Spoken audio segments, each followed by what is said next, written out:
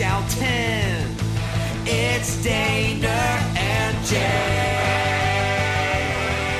All right, welcome into the latest edition of Hear That Podcast. Growlin, Paulino Jr., Jay Morrison of The Athletic are here with you, and welcome everybody to our off-season specialty show series. That's got 3 S's. So that's when you know it's a good title. My fantasy league that I have run since 1992 is called SSS. It stands for Sunday Sofa Sloths. And so nice symmetry there with the SSS. Well, that is a perfect segue into our first of our off-season specialty shows that we are going to be uncorking your way. And that is with a sole focus on fantasy and gambling. Oh yeah, we're out. This is our people, Jay. Wheelhouse. This is one for us, right? This is for our people. So we're bringing in Michael Beller, who, if you don't know Michael, he was a producer for this show actually at one point, and now he hosts some fantasy shows for us, including a fantasy football show here at The Athletic that you should be listening to, especially once you get closer to draft season. It's fantastic. And we're also going to talk with one of our gambling editors, Andrew DeWitt. If you haven't been on the site and seen The Athletic gambling vertical that we have going, it's fantastic. So much good content over there for if you're into that world. And so we're going to kind of talk a little bit about Bengals gambling with Andrew. So we've got these 2 things going your way, all through the Bengals lens. A lot of fun. This is going to be the first of a bunch of specialty shows that we have coming. I'm not going to spoil it completely, but I would say a familiar name and one you'd probably know if you live in Cincinnati coming your way next week. And then somebody who you used to know, and I'm really excited to hear from again, will be coming after that. How's that for vague teases that, honestly, Jay, were not that interesting? I think those were great teases. I know who they are. If I didn't, I would be really, really interested to see who those names are going to be. Also, Rewatchables is back. We're going to bring back a special episode of Rewatchables. Me, Jay, and Mo are going to be breaking down a game. We've got it down. We've got it narrowed down to 4. Okay, we got it narrowed down to 4 games from Bengals history, fairly recent. You will be seeing a poll show up here before too long, and you can vote on which game me and Jay and Mo rewatch, I should say, and discuss, and that'll be coming in July. We will dive into that for you. We had fun doing that last year with the going all the way back to 1991 and 30 years. God, 30 years. It's the last Bengals playoff victory in that season in the creepy white van. Yeah, it's now the creepy van game. Yeah, it's become the creepy white van game when the Bengals beat the Oilers. Boomer almost got knocked over by a van that was somehow parked 5 feet from the corner of the end zone, which I believe we found out contained Seg Dennison, which is very fun. Thing to find out at a later date after we went through that. But all that is going to be coming your way for a series of specialty shows that we'll have here during this dead period. Everybody's on vacation, including Jay and I taking some vacation time in here. So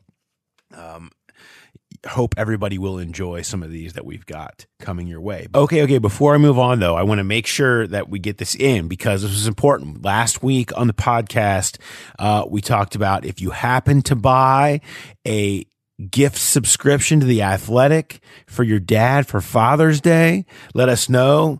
Forward me the receipt because we need receipts, and we would give them a shout out on the podcast. So here we are. Shout out to these 3 people who were smart, and we're going to make sure this is the gift that keeps on giving all year long. This is better than the Jelly of the Month Club, okay? And so I want to give the 3 people that sent them forward, I want to shout out to these dads, David Murphy, Chris Cheater, and John Moore for their new subscriptions to The Athletic and for having such smart children. Really just highly intelligent children that understand a great deal when they see it. And all those that got that for subscribing originally or listening to the podcast. We hope you enjoyed it. And happy Father's Day to all, especially to David Murphy, Chris Jeter, and John Moore, and their new strong gifts that hopefully maybe they're even enjoying today. I hope they are. But without further ado, Jay, it's time to throw money at things. And that means fantasy and gambling. So we're gonna kick off today's show as we sit down with our host of our fantasy football show, Michael Beller. All right, we're gonna welcome in an old friend to the program here now, and that is bringing. You may not remember Mike Beller if you're listening to Jay and I, and you just listen to HTPG, but we do. Because he was the one that made the magic happen. It was our producer for a while, but of course does much more than that, particularly involved in the fantasy side of things with us nationally. So we're bringing in him because it's all fantasy talk. We're going to do our fantasy conversation today when it comes to the Bengals. Mike, how are we doing? Doing good, Paul. Doing good, Jay. Great to be back with you guys. This is getting the band back together. I feel pretty good here. It is. And it kind of just makes me really sad that we never did this when you were even our producer. Yeah, well, we never had an opportunity to, right? It was the company was in such flux and we were moving around and we never had the opportunity. So this feels like we're taking care of some unfinished business. It is. Closure for all of us, really. Yes, absolutely. There's a lot, when we talk about we're having fun doing, fantasy and gambling on kind of a specialty show here because we don't always get into that. We're so team focused. I'm always really curious because we're so close to it, and I feel like you lose a little bit of a feel for reference across the league. How, in your opinion, is this Bengals offense viewed nationally in terms of fantasy potential, or is it more viewed as a buyer beware situation because there's just a lot of uncertainty in a lot of different pieces? No, this Bengals offense is viewed pretty favorably in the fantasy world for sure. It all hinges on Joe Burrow's health. We're at this point assuming that Joe Burrow is going to be good to go, obviously, for week one. And, all reports from you guys are suggesting that's going to be the case. And if Burrow is healthy, there's a lot to be excited about with this team. You've got Joe Mixon potentially having the backfield largely to himself or the most to himself as he's ever had it during his time with the Bengals. You've got a three-headed monster at wide receiver in Tyler Boyd, T. Higgins, and the rookie Jamar Chase, who obviously has a great relationship with Joe Burrow going back to their days at LSU. And all three of those guys are going to be very fantasy relevant. I think all three of those guys step into week one as whoever drafted them will be starting them in their week one fantasy lineup. It's a little bit of a muddled situation in figuring out how all those targets are going to shake out among those three receivers. We don't think we have a tight end messing anything up too much in securing a large target share. So when you just look at Burrow, the three receivers, and Mixon, you can get very excited about all five of those guys. And then flip it over to the fact that maybe we're not expecting this defense to be very good, and you're going to have this team playing a little bit of catch up. We love that in the fantasy world. So you're going to see people really wanting to get invested in those five guys in this Bengals offense. Before we started this, I went and looked at Jake Seeley on our site, did the rankings, the post-draft rankings for all positions. And I was really surprised. You mentioned Joe Burrow's injury and how it all kind of starts there.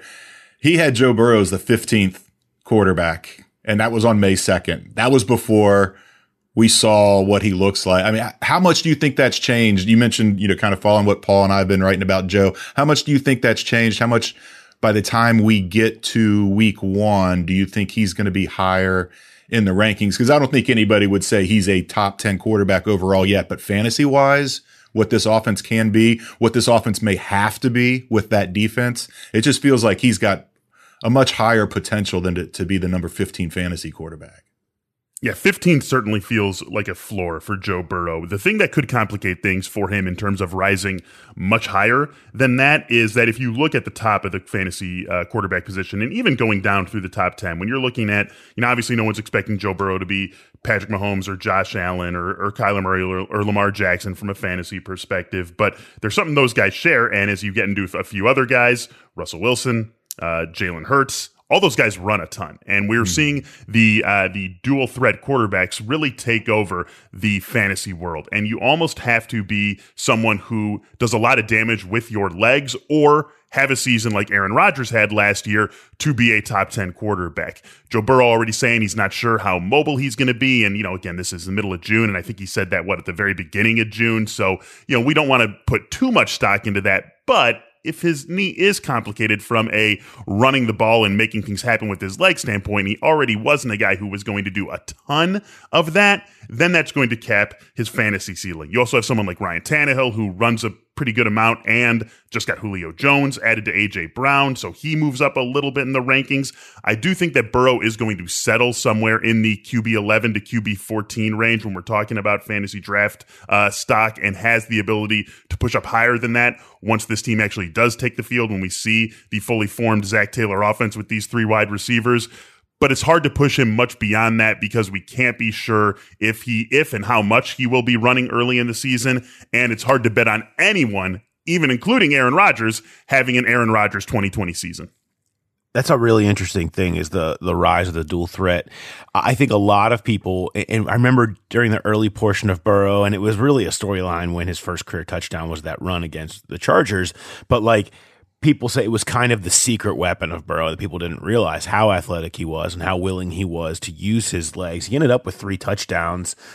He ran 37 times. Now, a lot of that was, for his life, but he still was doing that. That's the interesting element. And we've talked a lot about this with the Bengals and Burrow, is the mental side of how his game will change coming off this injury. He had no problem, tucking it and running, liking to get out there. He feels that's a totally underrated part of his game. He's talked about that a lot. But how much are they going to tell him? Let's kind of just scale that back out of the playbook as much as possible, because it is hard to see him out there, certainly in the early portion of the season, running it. I even worry about his pocket presence, much less out there, running off the edge. So, what is the highest you can be and not be a dual threat quarterback? What is that? Yeah, so again, Aaron Rodgers and Tom Brady, they both have ADPs that are just inside the top 10. Aaron Rodgers still going to run a little bit, but nowhere near as much as he did earlier in his career. Tom Brady, obviously, we know, never ran the ball. And those are guys who are just sneaking into the top 10. And let's remember the years those guys are coming off and the name brands those guys have. And in Rodgers, no matter if he's in Green Bay or Denver, and I think it's going to be one of those two, he's going to have plenty of weapons. We know Tom Brady's got big-time weapons in Tampa, and those are still guys who are just barely sneaking into the top 10 behind Russell Wilson, behind Lamar Jackson and Dak Prescott and Kyler Murray. You just have to be able to run to reach the very top of this position. So you're really looking at just inside the top 10 as a ceiling. I think the good thing for Joe Burrow is that let's say running's just not part of his game. We know that's not the case, but just to make this simple, let's say it's a 0 from the run standpoint. You look at that next group of quarterbacks who are basically zeros running the football: Matt Ryan, Kirk Cousins, Carson Wentz, Baker Mayfield, Ryan Fitzpatrick. Joe Burrow's comfortably ahead of those guys. And that's why I think he's pretty easily going to settle into a group that is behind those, elite guys and behind Brady and Rodgers and even Jalen Hurts, because of how much we expect Jalen Hurts to run the ball, getting 16 starts in Philadelphia, and settle in with Matt Stafford, Ryan Tannehill, Trevor Lawrence. I think that's the group you're looking at. If you're going to be drafting Joe Burrow, he's going to be among those 4 guys, or those 3 others, including him: Stafford, Tannehill, and Lawrence. He's obviously got a lot of weapons to throw to. You touched on that early. One of the things that kind of stood out to me on the rankings, overall, Ja'Marr Chase, the number 40 wide receiver this year, T. Higgins, number 30. When you look at the dynasty rankings, Ja'Marr Chase goes all the way up to 10, and Higgins only goes up to 25. Is that just the potential of a number 5 overall pick? Or, is that an indication that maybe T. Higgins is what he is, and he doesn't have that big of a ceiling? Yeah, I think that's exactly what it is, Jay. I think there's also some expectation built in here that these are going to be the top two receivers for this team in the not too distant future, with Tyler Boyd potentially moving on. So you're going to be looking at Ja'Marr Chase maybe going from entering this year as, I think we have to pencil him in for third in targets just from our standpoint in the fantasy world. We can't assume that he's going to out-target Boyd or Higgins, let alone both of them. But we could easily see a jump from third in targets this year to first in targets on this team next year. And, of course, we might be wrong. We might be wrong about him being third in targets on the team this season. And that's going to be one of the more interesting things to figure out with the Cincinnati team is just how those targets shake out among those three receivers. But yes, I think that's really what it reflects. It reflects the potential of Ja'Marr Chase going forward and the fact that T. Higgins, while he was a great receiver last year, there's probably, we might be already seeing the fully formed T. Higgins with what we saw last year. Maybe there's a little step to take forward, but we potentially already have him. And he's a great receiver. He's a great player, but there might not be much more for him to get out of what he is and what the Cincinnati offense can be for him. All right, let's take a second and switch gears here and hear from a sponsor. Looking for an assist with your credit card, but can't get a hold of anyone? Luckily, with 24/7 U.S.-based live customer service from Discover, everyone has the option to talk to a real person anytime, day or night. Yep, you heard that right. You can talk to a real human in customer service at any time. Sounds like a real game changer if you ask us. Make the right call and get the service you deserve with Discover. Limitations apply. See terms at discover.com/creditcard. Yeah, I mean, the interesting thing is the Chase edition changes things, but not as much as people would think, because people forget A.J. Green got 100 targets last year. Yeah. They were ineffective, and that's why they've made that change out, and the offense as a whole feels more dynamic. But what T. Higgins did last year, and when I ran the numbers, when you look at just when T. Higgins and Joe Burrow started the game together, because Higgins, it took him a little bit into the season to get going, he was on pace for double-digit touchdowns and 1,200 yards. I think that's who T. Higgins has the ability to be, and maybe we should really kind of project and through some rosy glasses. And it's obviously an incredible season. I don't think that's out of the question, even with the addition of Ja'Marr Chase, because you're just seeing those green targets still go that way, and that was also the case last year when Higgins was putting up those big numbers. I think people are underselling Higgins a little bit. I really do. I think he has the chance to be the one here, even for the foreseeable future, because we still don't know exactly what Ja'Marr Chase is going to be. Yeah, there's definitely something to that. And if you take a look at one of the best, I think the best ADP tool for early in the summer, and we're still there. Obviously, most people haven't been digging into this as deeply as I have, and people aren't really having drafts. But you do have drafts running, and I think the best tool is NFFC's ADP, because they're running drafts for people who are really, really into the fantasy world. And you see T. Higgins right now over the last 3 weeks as wide receiver 27. He's sandwiched in between Brandon Ayuk in San Francisco and Chase Claypool in Pittsburgh, someone who I think people are a little too low on going into this season. I think that's probably a fair spot for T. Higgins just because of all the things that are going on in Cincinnati. And again, we're going to have a very high volume running back in Joe Mixon, someone who I think is really interesting to look at, someone who I've been down on year after year because of the presence of Giovanni Bernard, but you take him out of the picture, and can Mixon get a little bit more involved in the passing game?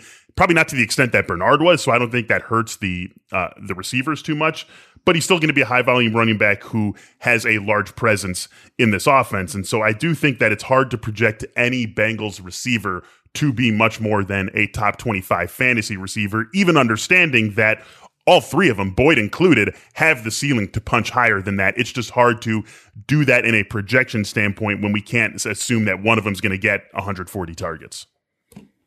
Yeah, with Mixon, that was going to be my next question. You talked about the quarterbacks, the ones that are the dual threats that are one kind of rising up. It seems like it's been that way for a while with running backs, where the especially obviously if it's a PPR league. Where do you guys see Joe Mixon as? Do you look at what he has been in the past in terms of receiver with Giovanni Bernard there, or do you project more targets, more receptions than what he's had in the past with Giovanni, not just with Gio gone, but with what the Bengals have said about getting him on the field more, having him on the field on third down more, all of those types of things. I mean, you tell me, Jay. We were hoping this was going to be the case last season for Joe Mixon, and obviously that didn't happen. I think we have to assume that that's the case this year, but just with what we've seen from Mixon to this point of his career and the fact that they brought in a guy like Chase, does any Bengals running back get the target share that Giovanni Bernard got during his time there? I personally find it hard to believe. Obviously, you guys are all much closer to the team than I am. I do think there's a big window, right, for Mixon to increase his personal target share and for Bengals running back target share to come down. And I think that's ultimately where this ends up landing. And so you're seeing that reflected already in early ADP. Joe Mixon is the RB14 right now. The running back who goes ahead of him is Antonio Gibson. The running back who goes behind him is Clyde Edwards-Helaire. Again, this is just in standard drafts and typical drafts. Obviously, draft boards are going to be different from draft to draft. I think the more interesting thing than necessarily who he goes with is the fact that you see a pretty big step down. You have guys like Austin Eckler, Cam Akers, Nick Chubb, and the rookie in Pittsburgh, Najee Harris, all going between about pick 10 and 12 overall. And then you see a drop down to the back end of the second round where you find Antonio Gibson and Joe Mixon and Clyde Edwards-Helaire and DeAndre Swift and guys like that. So you're seeing him fall behind that first group of wide receivers. And again, that feels appropriate to me just because we can't bank on him being a big-time receiver, and it is an important dual-threat position. Christian McCaffrey, Dalvin Cook, Alvin Kamara, Jonathan Taylor, Saquon Barkley, Austin Eckler. Those are guys who we know are going to have big roles in their passing games. You have to be basically Derrick Henry to be a run-only guy and push up into the top 10 at this position. One thing worth noting is Joe Mixon had 26 targets in basically 5.5 games last year. That plays out to 78 over the course of the year if he had stayed healthy. Mm-hmm. And that was with Giovanni Bernard. They didn't use Gio much in those first 6 games, but yeah, he was well on his way last year. So it is going to be interesting to see. I think his career high is in the mid 50s somewhere. So I think that's certainly within reach this year. Really, I think Mixon is a fascinating case. One thing I found interesting, and Michael, you can tell me a little bit more about this, the usage last year across the league.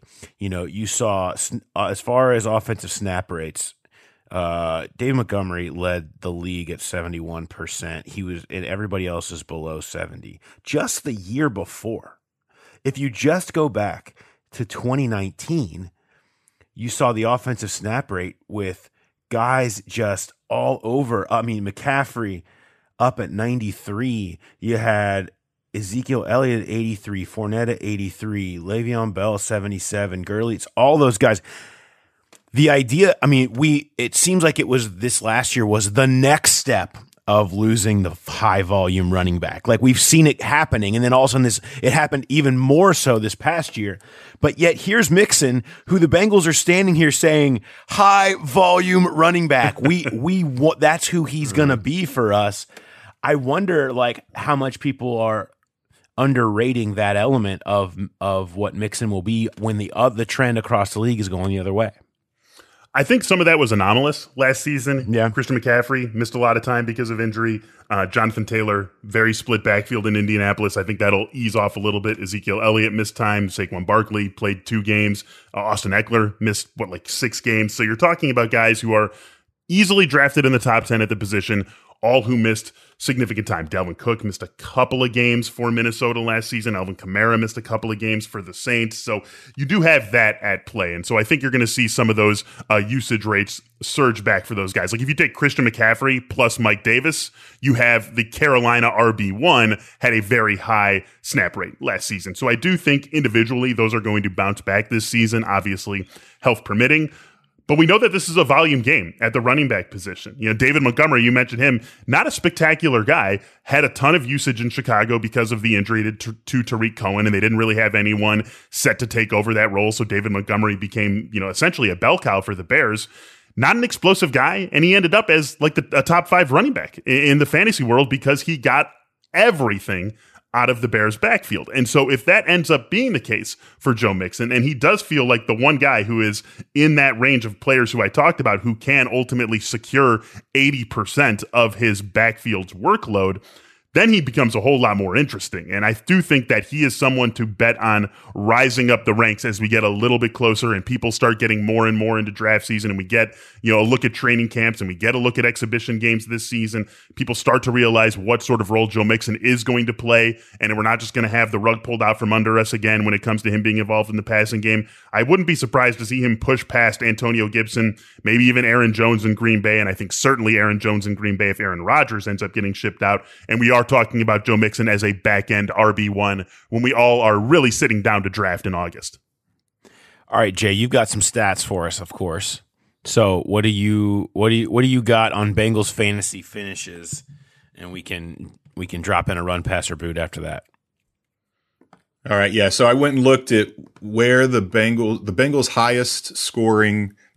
I used Pro Football Focus's fantasy points going back a decade, and where the highest scoring Bengal ranked in the league. Last year it was T. Higgins. He had more fantasy points than anybody. He was the 66th highest scoring guy in the league. The 2 years before that it was Mixon, 51st in 19 and 40th in 2018. The highest in this period, AJ Green had that incredible run. He was 9th in 2013. He was 13th in 2012, just blowing away everybody. I'm curious what you would think for a run, pass, or boot based on that. The highest Bengal in fantasy points this year will be Joe Burrow, T. Higgins, or other. Okay. So wait, let me make sure I've got that. It's been a while, guys. So run is like my first pick. Yep. Pass is second, like win, place, or show, run, pass, or boot. Yeah. Yep. All right. So if those are my options, I mean, I'm gonna run with Burrow because I do think that he's going to, and we can even say this like relative to his own position. I think he's gonna, as long as that knee holds up, I really think he's in store for a big season. So I'll run with him. I'm gonna pass with other because I think it's gonna be Mixon. And then I will boot T. Higgins, and that is not a knock on T. Higgins. It is just a reflection of a belief in Burrow and Mixon, and just the being a little bit wary of exactly how the wide receiver room is going to shake out in the fantasy world. Yeah, I would think Burrow. If I'm doing relative to position, I think Mixon will be the highest relative to position. I really think the combination of Frank Pollock returning and getting them back to where he has been best, where he was in 18, averaging 5 yards a carry, and the fact that without Gio, I'm tagging at least an extra 15 to 20 receptions onto him just because of that alone. You have him up over 50 receptions, 50, 60 receptions, high volume. If he's being as efficient as he was in Pollock, I think he's a top 10 running back.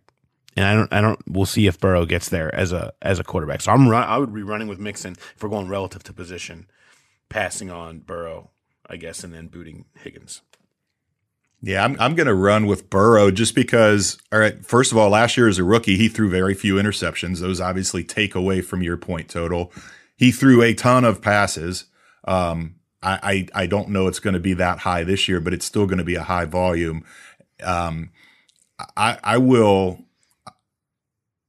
pass on other, because I do think Mixon's going to be right there. There's just too many receptions and targets to go around to be shared this year. I mean, T. Higgins really benefited from, even though AJ Green had over 100 targets, like Paul said, they were not productive. I think he benefited from not having his stats benefited from not having another top target like that on the outside. Tyler Boyd was awesome, but I can't see him doing that. So not relative to position, we'll do another run, pass, or boot.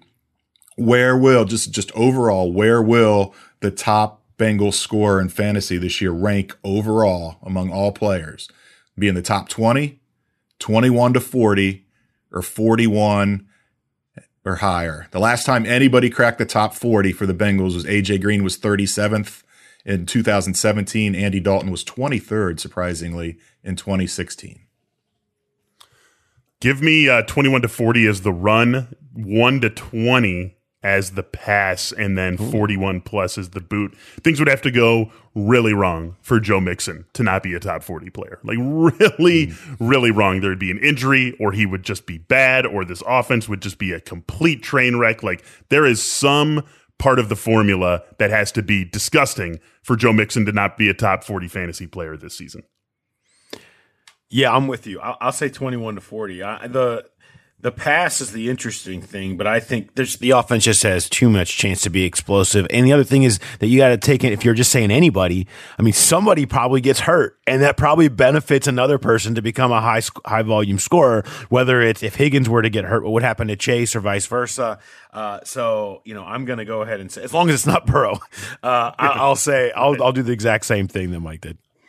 Yeah, this was probably a bad run passer boot because I'm going to do the exact same thing too. It's a three-way sweep. That doesn't normally happen. But all the reasons you guys said, I think 21 to 40 is where that's going to play out. And I think there's a far better chance that someone's in the top 20 or the top scores in the top 20 as opposed to 41 or higher.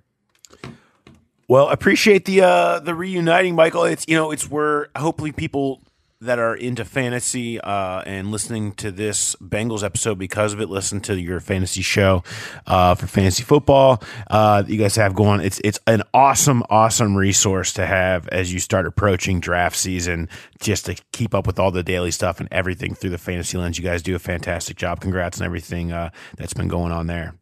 All right, man. Thanks. Thank you, Paul. Thank you, Jay. It was great talking with you guys. Absolutely. Yeah, great catching up. All right, now we're gonna roll into it's time. It's the get your money out there edition here of the podcast, and that means we're going gambling. We're if people don't know, if people have not been paying attention, we have gone all in. I hate myself on gambling here lately. I mean, but we have the betting vertical and everything that's going on that aspect of the site. If you're into that world, there is so much content over there to pick up on anything you're interested in gambling on. And we have a partnership with BetMGM. That's fantastic. And it's great to go in there and look at all their odds. So we're bringing in our editor over on the gambling site, over on the betting vertical, Andrew DeWitt. What's up, Andrew? Hey, Paul. Nice to meet you. Yeah. Thanks for having me on the show. For sure. We have a lot of people who want to get their hard-earned dollars in on the Bengals, and we can just start by saying it's not always the best move. Definitely probably not always the best move, but, I think sometimes betting on the Bengals as the underdog is not a bad thing to do. They tend to have some backdoor covers throughout the season.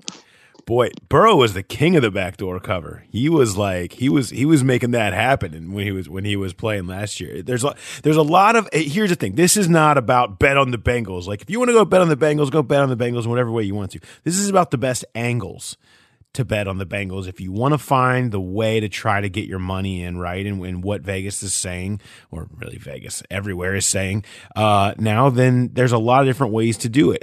I'll bring this to you. Let's just start with some of the general ones that stick out.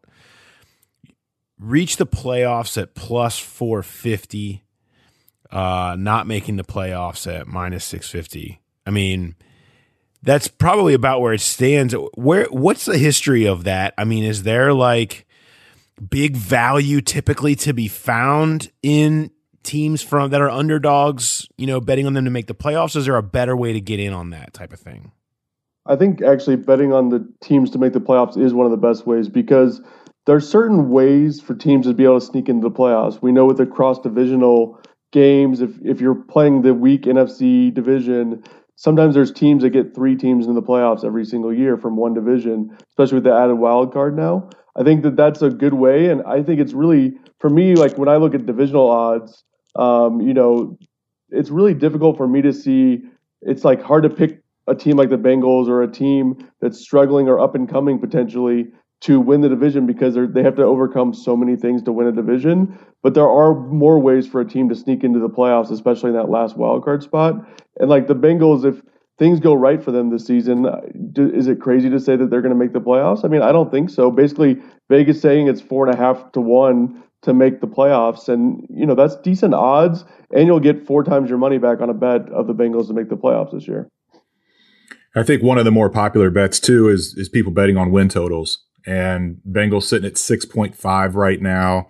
Has that moved at all from the end of last season to through the draft? Is there anything, maybe even people seeing that Burrow looks better than some might have expected in OTAs? Is there anything that can move a line for a team like that before they actually start playing the games? Generally what happens is, I mean, injury news obviously is going to be the biggest thing. If someone gets hurt in camp or there's an ACL tear or an Achilles tendon blows, those will generally move the line a little bit more. But when Vegas sets the lines for the win totals, they don't really want to move them too much because that can create some middle opportunities for some sharp bettors. And so they don't really want to move them too much. I don't believe the Bengals line has moved off the 6.5 total. I'm seeing a little bit of juice on the under bet right now, which tells me that people are betting more the under on 6.5 than the over right now. But it's also possible that line I should have looked that up, but I think the line did open at 6.5. It may have opened at 6, but it definitely hasn't jumped to more than one win because they just don't move that much. Most of these lines opened right after the draft came out. And so you're starting to see these books open up the lines a little bit earlier, especially as free agency news comes out and all that stuff. But people just want those NFL news 24/7, 365. So that exposes the books a little bit more to some sharper bettors who are going to be able to put some money down quickly on these teams. All right, let's just take a quick break. Is there a best time to get your money in before? I mean, when you talk about the sharps, I mean, is there a best time to when you're I'm gonna make my big move? When am I gonna do it on any of the bets that we can talk about? When is the best time that you can play an angle? Is it just getting in there before the injuries start flying? Honestly, so we just brought on Jeopardy James Holzhauer from Jeopardy fame. He wrote his first column last week, and I've learned a lot from talking to him as he's kind of started writing columns for us at The Athletic. And his first article really explained how the best time to get any action down on any type of bet, whether it's a weekly game or anything like that, is that you want to bet as soon as possible.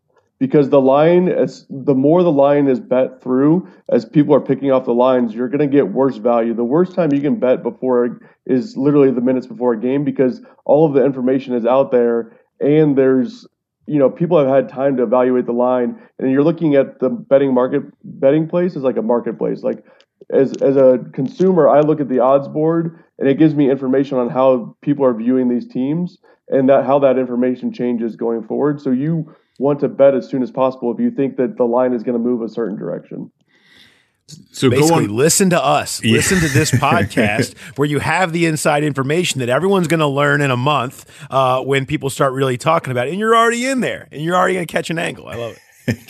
So, going away from the team stuff, one of the player props that I thought was most interesting, and I was thinking it would be a really good bet early. Well, you have to do it before the year starts, obviously, but comeback player of the year and Joe Burrow, because of how good he has looked in OTAs, because of how much everyone expects this offense to just kind of take off this year.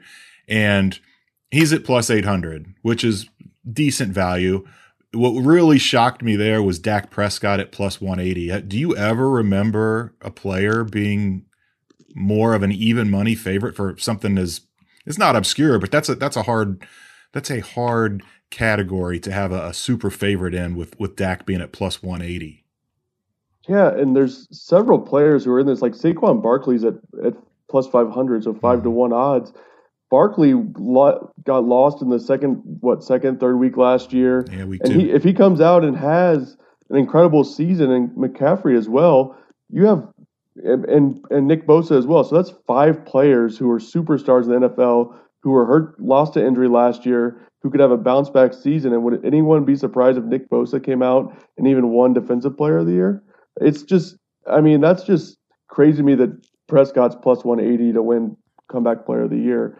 But looking at Burrow, he's 8-1. That's great odds for a player who had a pretty good rookie season going until he got hurt.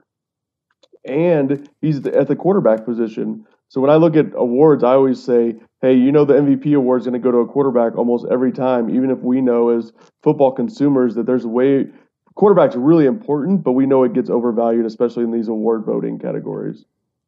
Well, it just seems like it's like, and it's weird. I feel like that's often picked based on the graphic nature of the injury, right? Like how public it was, and his was so public and graphic and the storyline of this team, and he's such a big name that it seems like 8-1 just seems like a long way off for somebody who has the name, he's the face of the team, he had the graphic injury that everybody remembers, and he could come back and play 16 games, and he could be, even if he's just merely okay. I wonder if that would overshadow Dak Prescott if he has a good season too. Like, to me, Burrow has more appeal in that way. So here's the thing that longtime bettors know, that teams like Notre Dame, the Cowboys, the Yankees, the Lakers, they all get overbet by their fans who are fans of those teams. You want to put down $5 on your favorite player or your favorite team on the weekend. And so we know that those odds get inflated. So in this case, I think maybe BetMGM is just protecting itself a little bit against all these Cowboy fans coming in and betting on Dak Prescott to win comeback player of the year, where Joe Burrow is probably, fair or not, he's probably a little bit more under the radar. Angle. There's an angle, people. Bengals people looking on the way in. There it is. You just found a little inflation on that 8-1. Give it a shot. And tip us. Yep. And tip us. Another interesting one, and this is, the coach of the year thing is really kind of wild. Zach Taylor's down there at 66-1, and that's big odds. And this is not me sitting here telling anyone to throw their money at Zach Taylor to win Coach of the Year, but it's an interesting award, isn't it? Because how many people are going to win it? Now, Zach Taylor could also win First Coach Fired. Like, that's there is no wider spectrum for a single coach in this league on which list they could end up on. But those with the most pressure and from an underdog environment would seem to be the ones that can hit you that big value on a Coach of the Year. So it's interesting to me because I'm looking at the odds right now, and Andy Reid is at 16-1. Does anyone believe that Andy Reid's going to win AP Coach of the Year next year? I'm just being honest. Unless they go undefeated, unless the Chiefs go undefeated, or Patrick Mahomes is lost for the season, they still win the division. Does anyone think Andy Reid's going to win Coach of the Year? Because no one's going to vote for him. The Coach of the Year goes to the coach who had the most surprising performance for a team that we didn't think was going to make the playoffs and turn it around, bounce back, and had a little bit of adversity throughout the season. So looking at these numbers, I just don't see why Andy Reid would be 16-1. I understand why Zach Taylor has the worst odds in the NFL at 66-1, but how do we quantify these numbers? And going through these, how do we find those coaches that have the ability to kind of win the comeback or the Coach of the Year? And, John Gruden sitting at 40-1, I don't think the Raiders are going to have a great season, but they're a candidate that if they somehow win that division, he could easily win Coach of the Year because he's that household name who's incredibly, people like him. Maybe they don't like him, but it's easy to see why you would want that. And Urban Meyer is sitting at 35-1. What would have to happen for the Jaguars? I mean, he'd have to make the playoffs, obviously, to win that award, but that's a decent one, some value if you actually believe in the Jaguars to kind of bounce back and have a great season. Yeah, what you're talking about, I mean, I'm surprised Stefanski is the favorite at 12-1. It's like they kind of had their breakthrough year last year, and now I think everyone's expecting so much more this year. It's odd to see him sitting there. I mean, he's not in the Andy Reid category where what's it gonna it's gonna take a perfect season type of thing. But that just really surprised me. So the flip of that, if you look at NFL MVP, so if Kevin Stefanski is the favorite to win Coach of the Year, people are expecting a pretty good year. Baker Mayfield at 40-1 to win MVP. That feels like there's some great value there. I know maybe his career hasn't been what people expected, but if you're saying that the Browns have this great chance to be really good and get Stefanski the Coach of the Year, why wouldn't Baker have better odds to be MVP? So his odds have actually improved since the original prop bets came out earlier in the offseason. So I believe he was around 50 to 55-1 when originally, and a lot of money has started coming in on Mayfield because he's a primetime quarterback, household name on a team that everyone believes can win the division and make some noise going into the playoffs and maybe even contend for the bye in the AFC. So he's a great bet just to make just based on the numbers alone that he's at 40-1.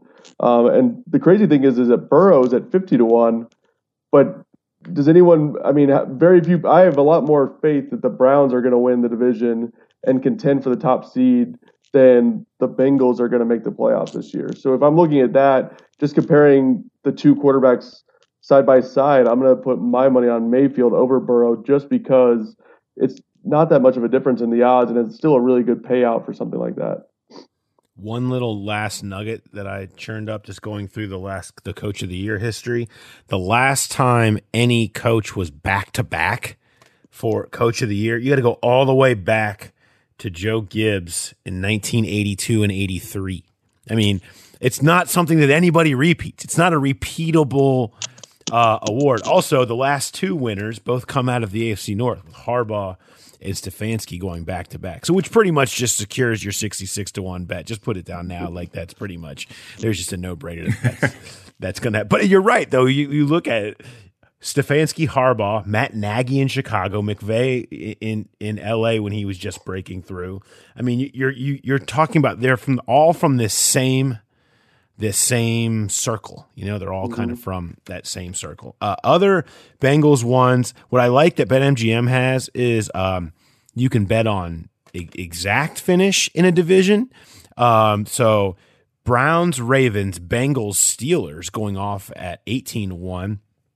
Just betting on the Bengals to finish third alone is going off at almost 7-1 to finish in front of the Steelers. And we've talked, Jay, a lot about how the Steelers look like a team on the fall and the Bengals more a team trying to be on the rise. And if you're betting that they cross paths this year, that's pretty good value there that you could hit if you were looking to find some angles if you think that's going to happen this year. That is the one I circled. It was plus 67.5 to 1 for the Bengals to finish third. And that seems like great value. I mean, maybe knowing the way the relationship between the Bengals and their fans, maybe they sneak into second place on the last game of the season and it kills your bet. But I love the exact order one too. That's the order I have them picked in 180 to 1. That is great value as well. It was the Baker Mayfield MVP, Bengals to finish third, and then that exact order one you mentioned were the ones that really stood out to me. I mean, I can't see disagreement there. If you think that the Bengals can sneak ahead of the Steelers, that's definitely one where maybe the odds makers don't put the exact amount of time into making these exact on the odds because these prop bets aren't going to be bet a lot. It's similar to like the AP MVP award or win totals. These are a little bit more on the fringes, so you can find some value if you do the math and you look at them and say, hey, here's how I can make this work for myself betting into this prop. There's lots of other ones that you can dive into. BetMGM.com. Go in there if you're sign up there if you're able to go in, and all of these odds that we're talking about are all in there, and you can find your angles. I mean, look, we just made people money. That's all it is, and I mean, I don't know what else to tell you except you've got the angles now. You know how to get in early, get in now. Listen to this podcast, go right in and place your bets, and as I say, profit. That's pretty much it. It's easy. I'll be honest. I just like looking at the odds just for an informational purposes. We have so many things in sports media where people are talking about this. This is an actual way to compare what people are saying versus what the odds makers are saying and seeing how they view the sport a little bit differently. And then you bring in the analytics side of it and some betting models and all this stuff. And you kind of have like a three-pronged approach of like watching and consuming sports. It's just another way to like look at the details of how people are consuming sports, and from an analytical perspective, just understanding how people see lines and see the odds change is just fascinating to me. What is just one thing you said betting models. I'm curious, like how do you track that? Like what's the best way to track things like that, and what can you gain out of that prong that you're talking about? So for specifically models, there's like Jeff Sagarin was the original king of kind of the power rankings, and you can use those power rankings to create odds. At The Athletic, we've been working on the NHL front. We have Dom with his NHL model. On NBA, we're working with a model called Darko. And basically what we're doing is we take the implied win probability that these models churn out, so basically using really advanced high-level math to compare box scores and anticipated how much time. For example, in the NBA, we use how much time are the rotations going to be contracted down. So the best players play longer minutes in the playoffs So we actually factor that into the model that we work with, the Darko model, and then we compare that to the money line or the point spread and see where the value can be in. So, I mean, it's not a perfect system, but a lot of times we just like comparing what the analytical side and the numbers are saying compared to what the books are saying and what BetMGM is putting out there as a line. So we do that, but also the lines can change in the NBA in like literally a second based on injury news, especially lately. Yeah. Really interesting stuff. And again, check all that out on if you're into betting, you're into gambling, you're looking for the angles. Having James come on is really cool and a fun thing to see everything he's going to be doing over there. And there's a ton more over there on that aspect of the site. Just go into your Athletic app and you can find all the betting, gambling stuff all in one area and follow along. Andrew, thank you for your time. Really appreciate it, man. And we will talk to you down the line. All right. Thanks, guys. Enjoy the season. All right. Much thanks to Michael Beller and Andrew DeWitt for catching up with us to give us things to consider throwing our money at and hopefully not losing. And hopefully after this, winning. Maybe. It doesn't happen a lot in these parts. I hope that this can maybe get some people to make some smarter bets. You may not win, but you bet smarter. So hopefully that's part of it for you. Anyway, bet with your mind, not your heart, people. Yeah. Bet with your mind, not your heart. It's important. Same with drafting when it comes to fantasy. You don't need a team of Joe Mixon, T. Higgins, Jamar Chase. You don't need that. Look around. So anyway, thanks to these guys joining us again. Specialty shows coming your way here over the course of the next month. Next week, a voice that you all know if you listen to this show for any amount of time, and another one that you really should. You probably do know, and you've definitely heard him at some point, but you've never heard him here, and that's why I'm so excited about it. So a couple of guys that I know always make me laugh are going to be on the show next week, and we're going to talk a little bit about Cincinnati through the Bengals sports lens and kind of a peek into local business, which is a lot of fun. So hope you all come back next week for that one. Thanks, everybody, for listening. Talk to you next time on Hear That Podcast Ground.